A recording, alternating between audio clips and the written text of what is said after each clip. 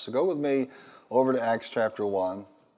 We're going to begin to talk to you tonight about the well stoppers. We're the well, but unfortunately a lot of believers are stopped up. Acts chapter 1. Verse 1, in my former book, Theophilus, I wrote about all that Jesus began to do and to teach until the day he was taken up to heaven after giving instructions through the Holy Spirit to the apostles he had chosen after his suffering.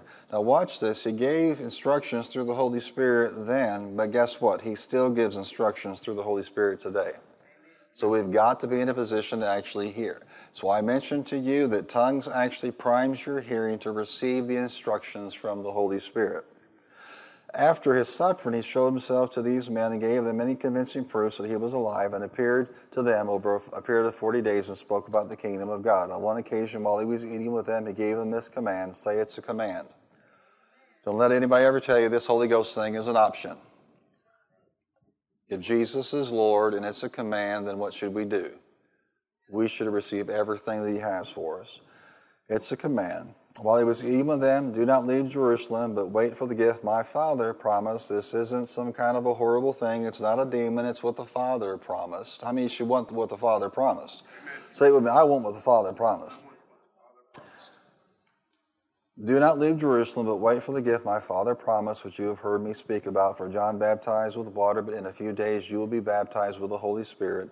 So when they met together, they asked him, Lord, are you at this time going to restore the kingdom to Israel? He said to them, it's not for you to know the times or the dates the Father has set by his own authority, but you will receive power when the Holy Spirit comes on you. Shout that out. You will receive power when the Holy Spirit comes on you, and you will be my wells. You will be my witnesses, my wells in Jerusalem and all Judea and Samaria and to the ends of Callaway County.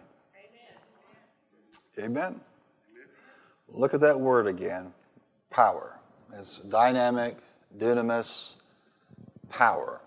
It is forceful. Now, just because it's not necessarily doing a lot in you or through you right now does not mean it's not there. It's there. There has to be a certain chain of events for something that has explosive nature in it to actually be detonated. And I'm not going to go into all of that, but I can tell you this. My dad was involved with, military-grade munitions and manufacturing just a few hours from here for years, for Air Force, for the Navy, for the Trident missile. The guidance system that guides the Trident nuclear missile was actually created up in Marion, Illinois, for example.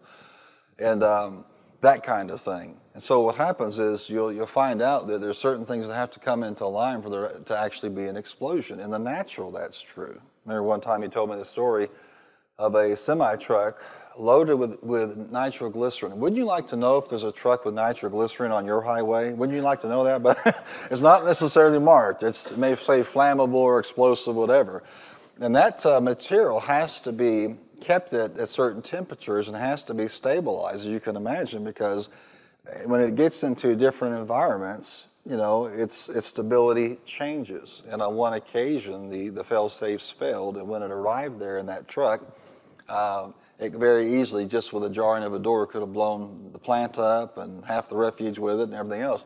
And he had to go in there and find out, if in fact, it was still stable, and that's what they did. So thank God it didn't, because it would have killed all of them. It would have killed half the people in the plant. You can see that there had to be a series of events for that particular compound. Well, what's inside of you is more powerful than anything that came on a truck into the Olin Corporation in Marion, Illinois. You see this? What's inside of you is explosive, and it's renewed as the days are long in your life. It's always there. This explosive power is resident in you. Well, then why is it not doing anything? Because it needs a detonator.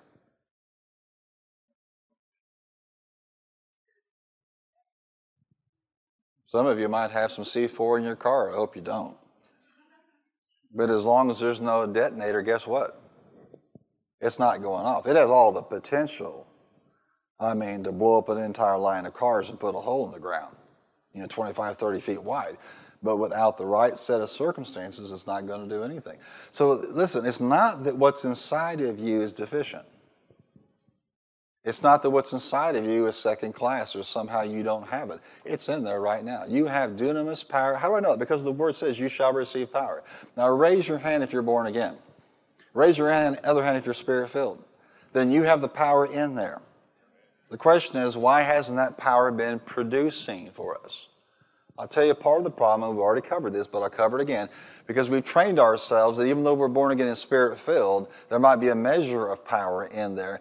But the real power is in somebody's location or in their personality or in their ministry. And instead of being trained to cultivate and unstop the well that you are and get this set of circumstances correct so that there can be detonation, we've trained you to look outside of yourself for an explosion. You know what God is saying to this church now? The Spirit of God is going to train us to look inside of ourselves for an explosion. And how to uncork that thing and how to release that potential that is not destructive in nature, but it's what? It's constructive. It benefits those who release it. Write this down. It's explosive power and it's displacement power. What does most of the damage in an explosion is the rapid movement of air from one place to the other, and knocking down buildings, shredding human beings, destroying cars, whatever it's in its path. In a nuclear blast, you've got the immediate impact, which kills and destroys, and then of course you have the radiation, which over time will kill, but the majority of things that are destroyed is the outgrowth of this impact area, the displacement of that air moving across very violently. It's the same thing with a volcano. How many remember when that man wouldn't leave Mount St. Helens? And that volcano, spewed out this stuff. It's like 900-degree cloud. Could you imagine being hit with a fog that's 900 degrees? I mean, you're instantly baked, but it's moving very, very, very fast. I can't remember what the top speed was, but it was faster than you could, basically drive away from it. And what happens is when you get caught in that thing, it's destruction. The thing about God and His power is when it catches you, it's not destructive. Can God destroy anything? Yes, but that's not His heart or nature. If He was into destroying things, He never would have made this earth, never would have made you. God is not the God that says, you know what, I want to break their leg just to prove to them I can heal it. No, God is a good God. Say it with me, God's a good God. You say, why is that important? It's been important for us to teach you and pound into the ground the concept that God's nature is good, because if you don't believe that, you're not going to feel like you have something that's good to release on the inside of you. There's coming a day for judgment, but it's not coming for you. Your sin's already been judged in Christ. I'm glad you're forgiven. You've been made righteous. That's dealt with you. So what now is our mission is to take what's on the inside of us and share it with others. So watch this. The displacement, power is there. That shock wave of air that destroys the works of the devil and dispenses the life of God. It destroys the works of the devil. Isn't that why Jesus came? Amen. He came. Well, if that's His mission, then guess what? Our mission is also to destroy the works of the devil. And how many know COVID is the work of the devil? If there ever was a demon manifestation in our day, it is that. But no weapon formed against us will prosper. And so you keep fighting, you keep believing, you keep standing. And you can put all your confidence if you want to in natural things, but I really believe the Spirit of God is trying to tell the church to put your confidence back onto the spiritual things. That's where your ultimate protection is at, and not just for yourself, but for others. We've been so much in a bunker mentality that we have forgotten that you and I have the answer. Head for the hills, get behind your house doors, close the doors, shut the church down, because after all, that's what we should do. And all the time, you have explosive, displacing power on the inside of you. I'll take a better amen than that. Glory to God.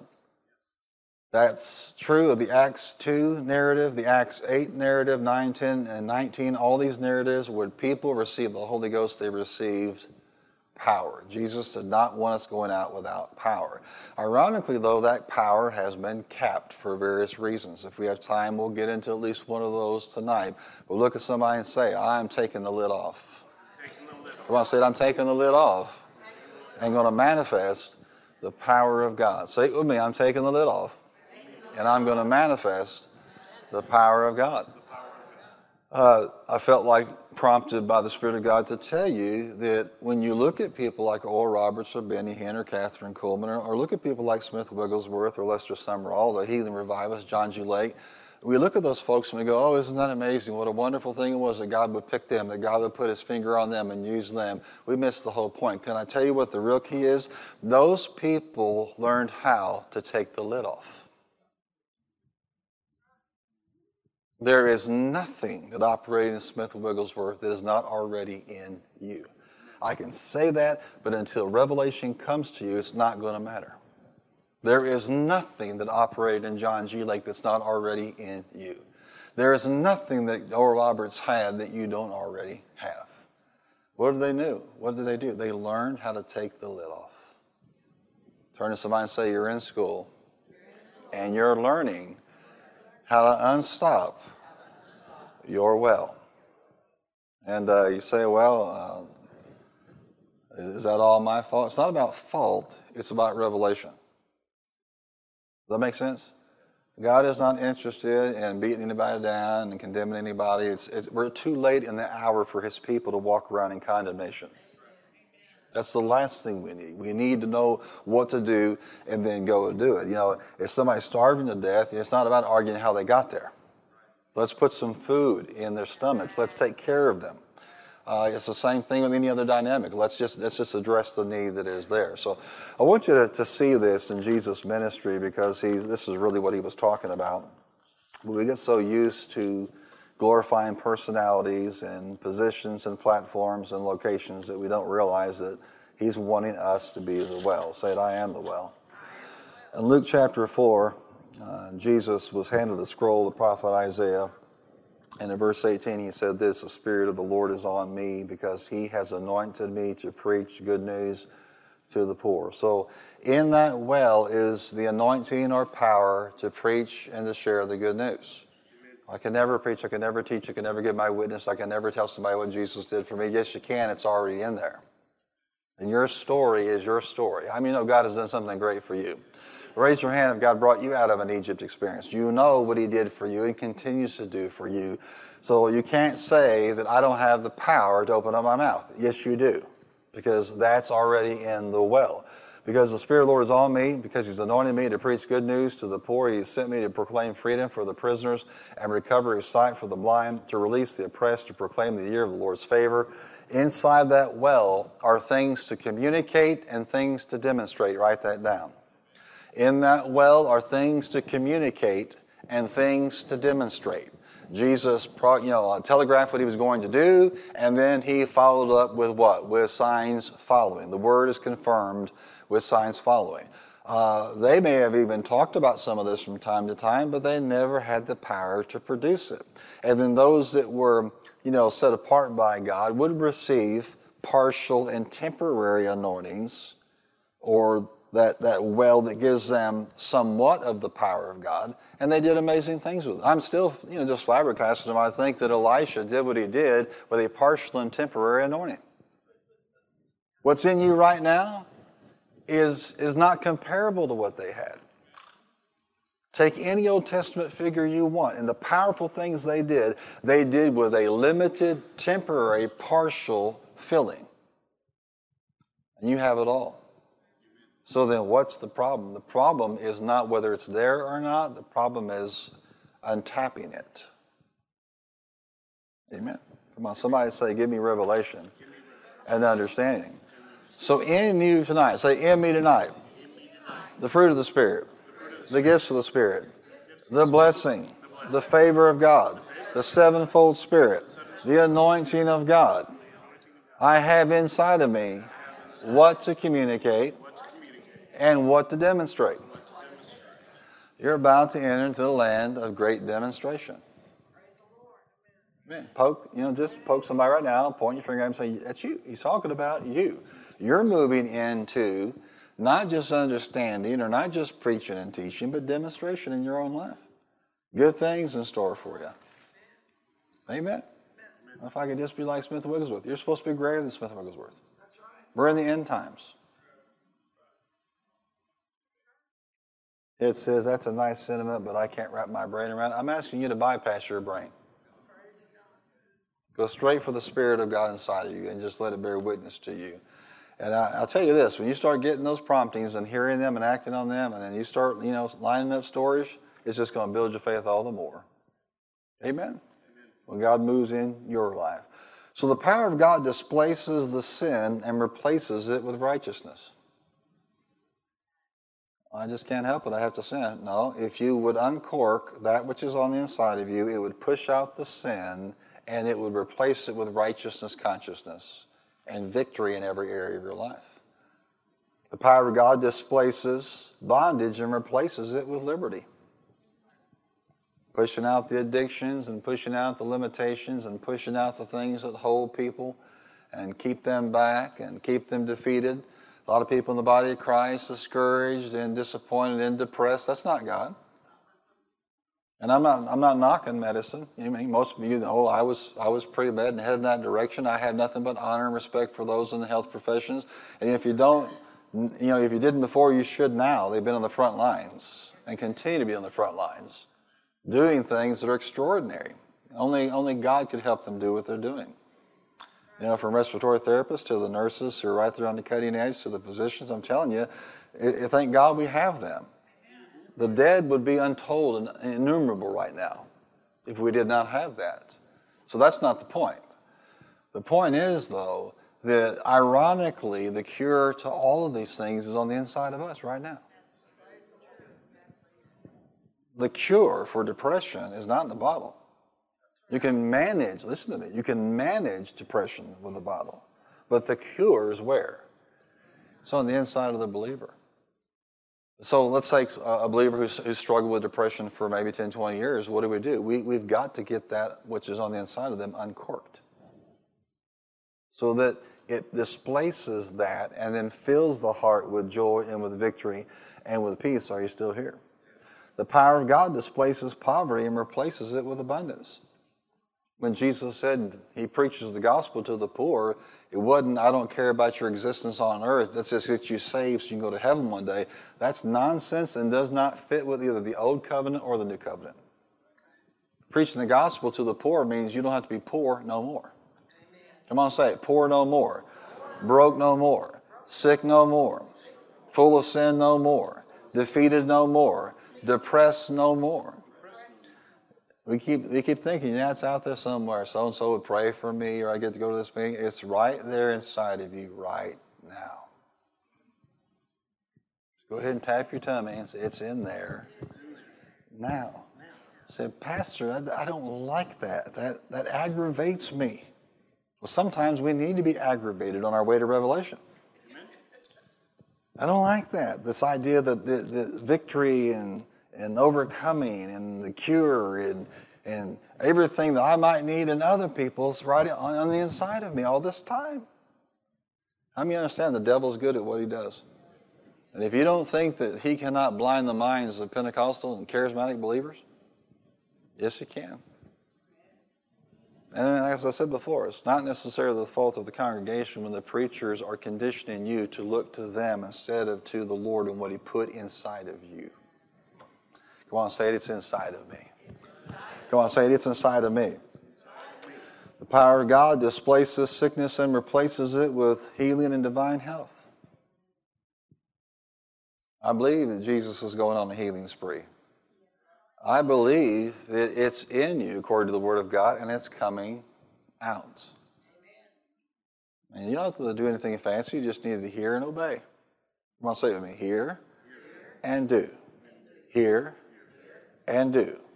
Someone's sick, they're having problems, they may be in service or not. You lay hands on them and release what's on the inside of you, and boom, they're healed. How fun is your life going to be?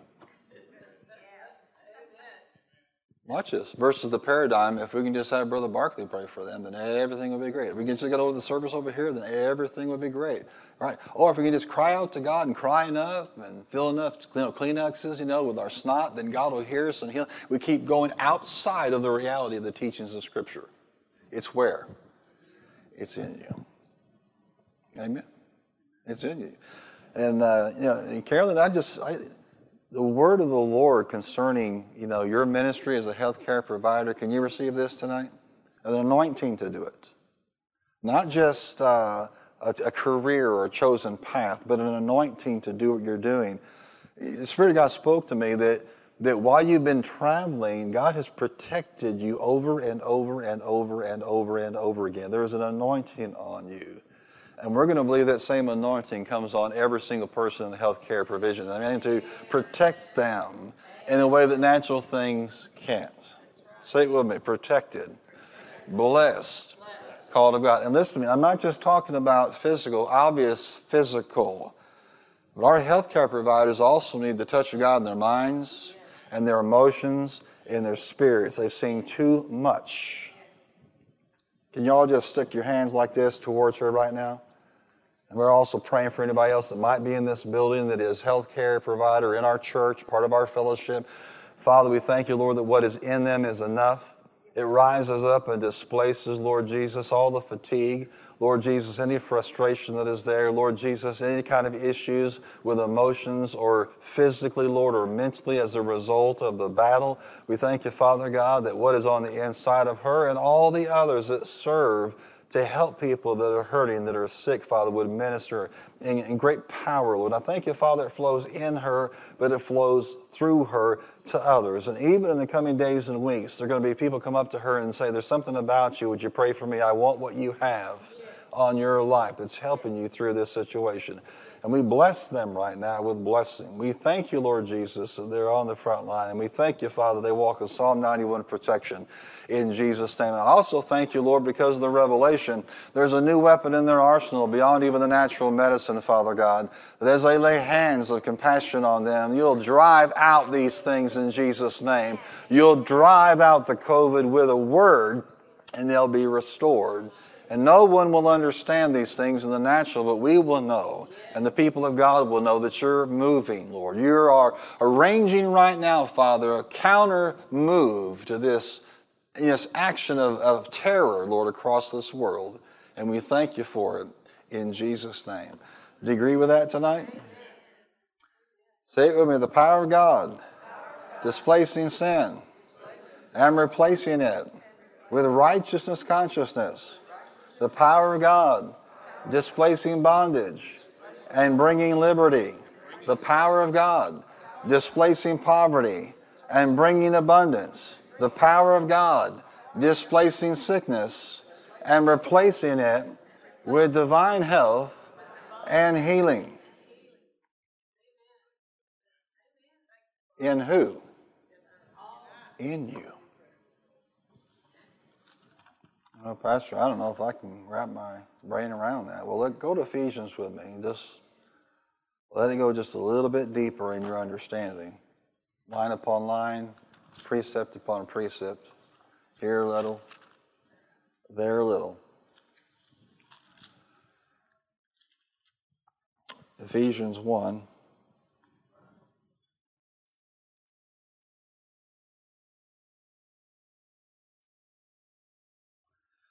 Paul is praying, and it's interesting he's praying this because it's basically we're praying and believing the same thing in this specific day that we're living in. Ephesians 1:18, I pray also that the eyes of your heart may be enlightened. What's that mean? He's asking for revelation. He's asking for revelation for the people that he has apostolic authority and pastoral responsibility for, that you may know the hope to which he has called you. How many know that the natural hope is different from Bible hope? So he's not asking for a revelation of natural hope, a hope and a praying. I hope this works out. No, Bible hope, an inner image of an eager expectation that's derived from the Word of God and causes you to see a horizon out there, a better future than where you are right now. It is supernatural. That's what Paul is asking for. The riches of his glorious inheritance in the saints. He wants you to have a revelation of what is yours now and in the world to come. He wants you to have verse 10 and what is that, 19? Yeah. And it's incomparably great power for us who believe. Say, I'm a believer. He wants you to have a revelation of what? The power. preachers can bang on a holy desk and shout and spit and get red in the face. You got the power. You got the power. We can sing songs, like Vernon Tripp. We got the power, in the name of, we can do all that. But until you get the revelation that the power is not in that location or personality or that church or denomination or that platform or that minister, it's in you. What are you saying, Pastor? Paul wrote this a couple thousand years ago. We're slow, but we're worth waiting for. The very thing I'm talking about tonight is what he is praying for. So we just join him in his faith and receive the word and lay hold of this, that we're going to have that understanding that the power is in us, that explosive, dunamis, sin displacing, sickness displacing, poverty displacing, bondage displacing, depression displacing. We're going to see all that moved out by that power of God. A revelation that you would have of his power. For us who what? Us who what? Notice it does not say for us who are apostles. For us who are prophets. For us who are special. For us who are believers. Every believer in here is a well. And the power is in that well. Look at somebody and say, there's something in you. Say it boldly, there's something in the water. That power, watch this. How can Paul describe the power so that we'll get it?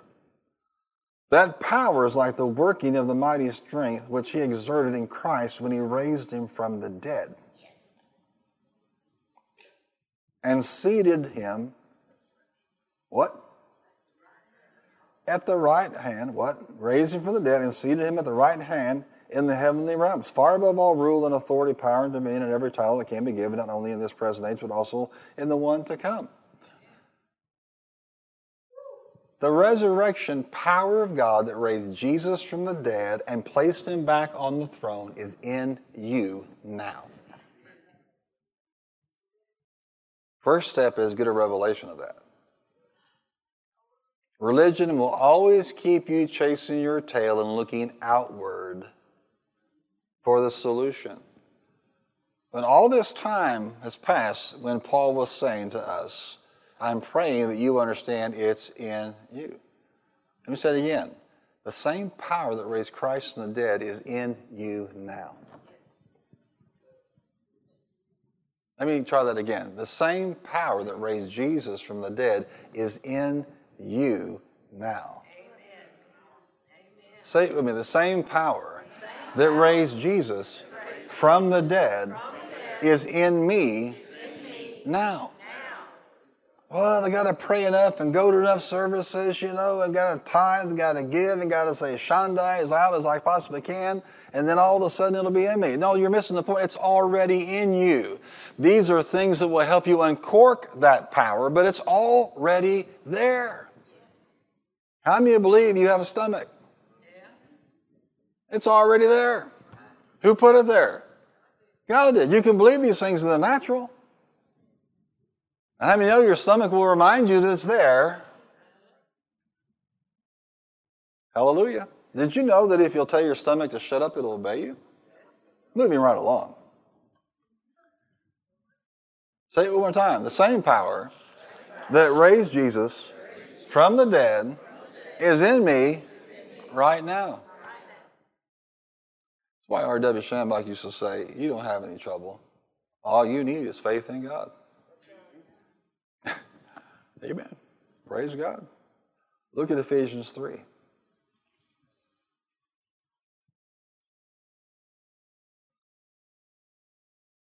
There goes Paul again praying.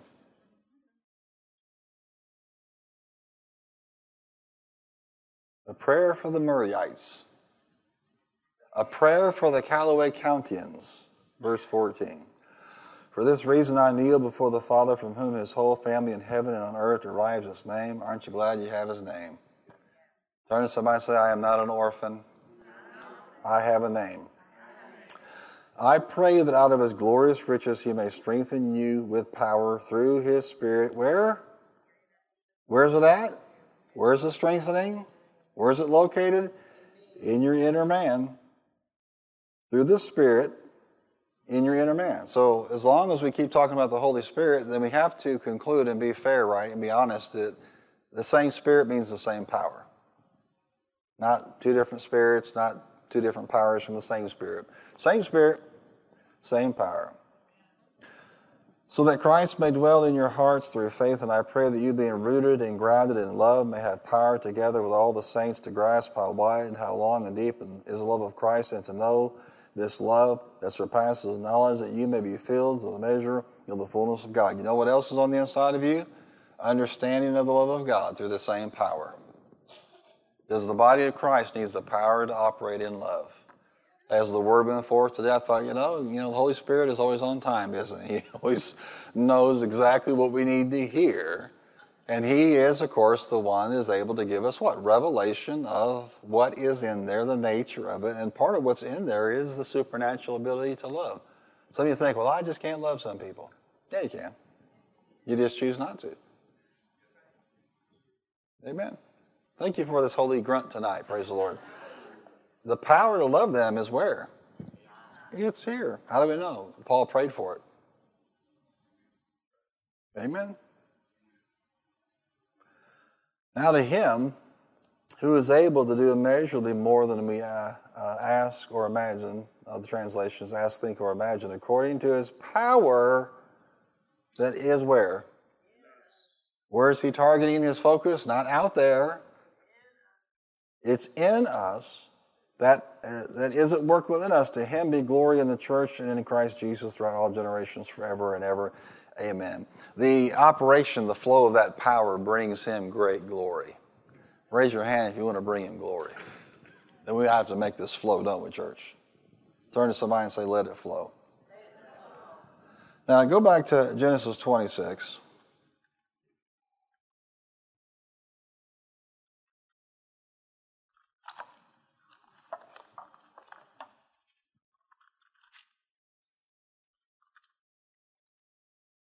Praise God.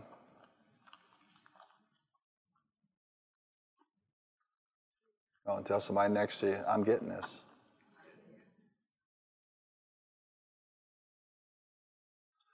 In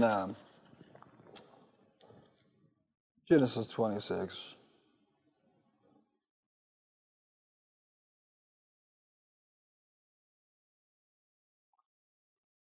and when you've read this before, from about verse 12 to 22, we find out that the wells that our patriarch, our father of the faith, dug, what did these enemies of God do? They fill them back up. And the man of God build a new well, dig a new well, then what will they do? Or claim it's what? It's theirs. Well, what happens when the man of God just moves on? Right? Right? It's not a location. Where's the anointing? Where's the favor of God? Where's the blessing of God? It's on Isaac. As is what? It's also on you. Wherever you go, well tapping is possible. You see this? But today, if we're not careful, we can look at Abimelech and his ilk, and we can say that the same things happened to me. Yeah, the well is there, and all these things of the Spirit are in there, and that resurrection power is in there, and the love of God is in there. Are you with me tonight, church? But somebody came along, and they stopped up my well. If somebody hadn't stopped my well up, then I could, go ahead and draw from that, and everything will be great, and my life will be wonderful, and I'd be a blessing to others. Watch this. Just like you don't look to others to be the well, don't look to others as the reason that your well is stopped up. If your well is stopped up, it's because of a combination of things. It could be, worldly living, carnal thinking, could be religion, could be hurts, could be offenses. There are all kinds of things that could be responsible for capping those wells. But here's the good news. Guess what? All the good things are still down there. All of them are still there. If we can uncork that, if we can, get whatever's stopping up our well and release that for the glory of God. The Lord has kind of spoken to me about dealing with three of these. I'm just going to introduce them briefly for you tonight, and we're going to take these in more detail because they're serious. If we're going to be serious about what's on the inside of us, and how many are, and how many are serious about releasing that for the benefit of everybody around you, then we've got to get these things unstopped. and then keep them unstopped. So one is selfishness. Just write that down in all caps on your piece of paper. Selfishness. That means we're so focused on self that we cannot be bothered to release the contents of the well to others on any regular basis or the direct command of God. Let me say it again. We're so focused on self that we cannot be bothered to release the contents of the well to others on any regular basis or upon the command of God to do so. Wrapped up in ourselves. Wrapped up in our health, our bills, our job, our family, our situation. And that's not the way we're called to live. In fact, all those things would be better and healthier if you were mindful to live outside of yourself instead of wrapped in yourself. Selfishness. Now, no one wants to run down here and say, that's right, Pastor, I'm selfish, pray for me. This is not going to be resolved today in this altar. If you still think that by someone laying hands on you is a panacea for all the character issues in your life, you were lied to. You work out your own salvation with fear and trembling. You allow the Spirit of God to change and transform your heart and renew your mind. You know, God releases power. But see, this again, if we're not careful, becomes a training ground for it's outside of me. It's outside of me. The best thing that can happen is for us to have a church service with 50, 60 sick people, and instead of coming into their programmed approach to the man of God or the platform, they just find people in the church, would you just lay hands on me? And then instantly everybody in that service is healed by the wells that you are. Do you see the difference there? So we got to be careful in this move of God that we don't reprogram people all over again to depend on somebody who looks like they're a well that's actually in action. Y'all been out west or in the Midwest and you've seen wells that used to, pump, oil wells used to pump in the 60s and 70s. A lot of them in my neck of the woods up in Illinois, and they just sit there now doing what? Rusting. Some of them are just sitting there because it's become too expensive to process, to move, whatever, but some of them are just plain dry. They're all pumped out. You and I should never be that way. The source is eternal. It's always there for you and for me. But selfishness, I can't be mindful of what the needs are around me because we're so wrapped up in what we're going through. And if that does not reflect what's happened during COVID, I don't know what is. Imagine that somebody's petrified to come to church because of COVID, and yet they're the very one God is assigning to minister salvation or healing to somebody that showed up in that service. Okay, you protected yourself, but you also missed the opportunity and the assignment of God. Somebody didn't get what they were supposed to get because you were more concerned about self-preservation than the advancement of the gospel. And I'm preaching better than you are staring at me right now. And there are people that are doing the same thing today. They're still out there, call themselves Christians, but you have to wonder if they only know Jesus as Savior, but not as Lord. Amen? In Job it speaks of the valiantry of a war horse. And that horse just runs straight into battle. It's a beautiful picture in Scripture. And that horse doesn't pay any attention to the clanging of iron, the flashing of swords and spears. It just runs into the battle. Who do you think we're supposed to be? Not the horse jumping into the hole until it's all over. Let me know when it's over and I'll jump out and go back to church. Shame on us. Amen? Are you here? Selfishness. So I know what you are thinking right now. Pastor, make sure you send me an email because I want to be in that sermon. I want to hear all about selfishness blocking up my well. I can't wait. If you have a heart to want to resolve this thing, that's exactly what you want to say. Amen? Search me, O God. Do I have actual time and compassion for other people? Or am I so wrapped up in me that I can't minister? Well, that's what you guys are supposed to do in the fivefold ministry. No, we're supposed to train you that you're actually God's solution to the pain in this world. You're His solution. You are His operatives. We can't do very well when we're all stopped up. Number 2 is strife. It shouldn't be a surprise to you that the word that God gave us tonight had to do with come to Him and learn how to walk in His love. I love what Brother Copeland said years ago. He said the Lord just got a hold of him one day and said, you know what the problem with the body of Christ is? And the Lord said, he was saying to the Lord, this is going to be good. Just one problem?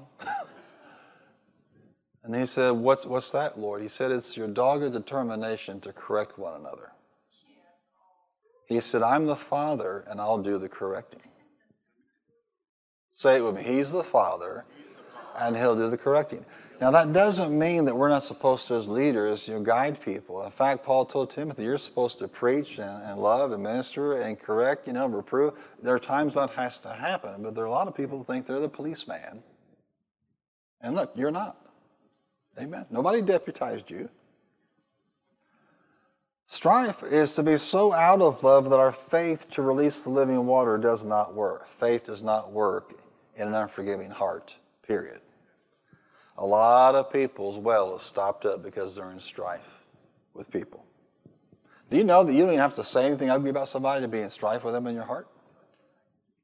You don't have to go out ruining their reputation. You don't have to do anything like that. If it's here, it's going to stop up the flow of the goodness of God inside of you. And other people are going to suffer by lack of that power. Been meditating on this, and I know you've had this experience. How many know there is an accuser of the brethren? And what does the accuser of the brethren do? Here's a tip. He accuses. So you and I are forgiven. But raise your hand that after you got born again and even Spirit-filled, did the devil come to you and remind you of something that you did wrong? Raise your hand up high. Could have said something, done something, failed to say something, failed to act, whatever it is. It could be huge in the eyes of society. It could be non-existent in the minds of society, but you know in your heart you did or didn't do. And here comes the accuser of the brethren to what? To accuse you. Now the goal is to get you under condemnation so you won't flow in these things like God wants you to flow. And He wants to cap you and keep you in a place where how can I do that after what I've done or what I've said or whatever. But here's the real kicker. Think about this. Just because the devil accused you doesn't mean God stopped forgiving you. His accusation has nothing to do with the fact He forgave you. And as far as the east is from the west, He has separated what? He didn't have sin consciousness over you. It's the devil giving you sin consciousness. Just because the devil threw something up to you does not mean that God stopped forgiving you. That's the lie. Now watch this. That's not all the accusing He does. He also accuses others to us. What they did, what they said, what they didn't do, what they didn't say, and He throws these people up. He can throw their names by you. He can throw their faces by you. He can bring up something out of the blue. You're just minding your own business, and all of a sudden you remember the time where you were wounded or betrayed or hurt or stomped on. He is so good. Listen, He's as good at throwing things that have happened to you at you as He has thrown your own sin at you. We've got to get a revelation on what He's doing. Watch this. Just because the devil threw somebody else up to you, what they did to you, doesn't mean you stop forgiving them. You get this? It's the devil trying to put you back into that place of unforgiveness. Let me help you out here. If the devil throws somebody up to you that you forgave, that's proof that they're forgiven. Or he wouldn't do it. Many of you have been taught, well, if I keep thinking about it, it comes across my mind, I must not forget. That is a lie from the pit of hell. It's the accuser doing what the accuser does well. So-and-so did something to me, and he reminds them what that person said or did. And listen to me carefully. If you're going to flow in these things, forget about being pastor, teacher, apostle, prophet, whatever, evangelist. Forget about that. Just be a believer who has the power, resurrection power. You flow in these things, you're going to aggravate some people. You're going to experience betrayals and rejections and hurts. Amen. You're really selling this one, Pastor. Knives in your back, things that don't make sense, people taking issue and offense for no apparent reason. And all these people that you deal with, and it doesn't go right, it goes sideways. He loves to throw that stuff up in your face and remind you and talk to you about what other people did to you or said about you. That doesn't mean you didn't forgive them. It means the enemy is trying to get you back into a place of unforgiveness. The devil accusing me of sin does not mean that that day God stopped forgiving me. But it can mean that I yield to a spirit of condemnation over what's already been forgiven. And this is when just a few weeks ago the Lord spoke to me. The devil brought across my mind somebody that really doesn't like me that much. Pastor, I mean, somebody doesn't like you in this town? Let's just stop right there, amen? Because the night is not long enough to discuss it. You're not going to preach an uncompromised word of God and everybody's going to clap for you. You might as well just get that out of your head. It's not going to happen. But then some are particularly antagonistic and some are actually tools of the enemy. That shouldn't surprise you. And I'm just minding my own business. I just went and got a cup of coffee. I was just driving back to the church, minding my own business. Driving and sipping and driving. And all of a sudden, here comes this demonic remembrance of what they said or what they did. Now, I can tell you, I've released them unto the Lord and I forgave them, but that's not the agenda of the enemy at this point in time. He's wanting to, pull back, the curtain to get me back involved in that. And I, just as quick as I can, I thank God for the Holy Ghost. Say, thank God. Say, thank God for the Holy Ghost. Say it again, thank God for the Holy Ghost.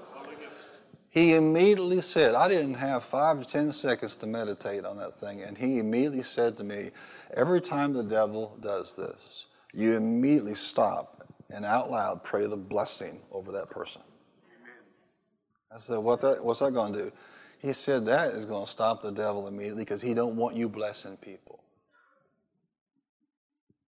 Especially people that he has tried to use to wound. Or even if it's just a misunderstanding. How many understand the devil has a lot of Christians bound over misunderstandings? You just back up and let the Lord speak to you, you'd see that that's just a game the devil's playing. So does he accuse? Yeah, he accuses us of what we did before, and he accuses others to us. That doesn't mean you didn't forgive them. But I'd pass this on to you. How many have somebody on this planet that did you wrong? Raise your hand, okay?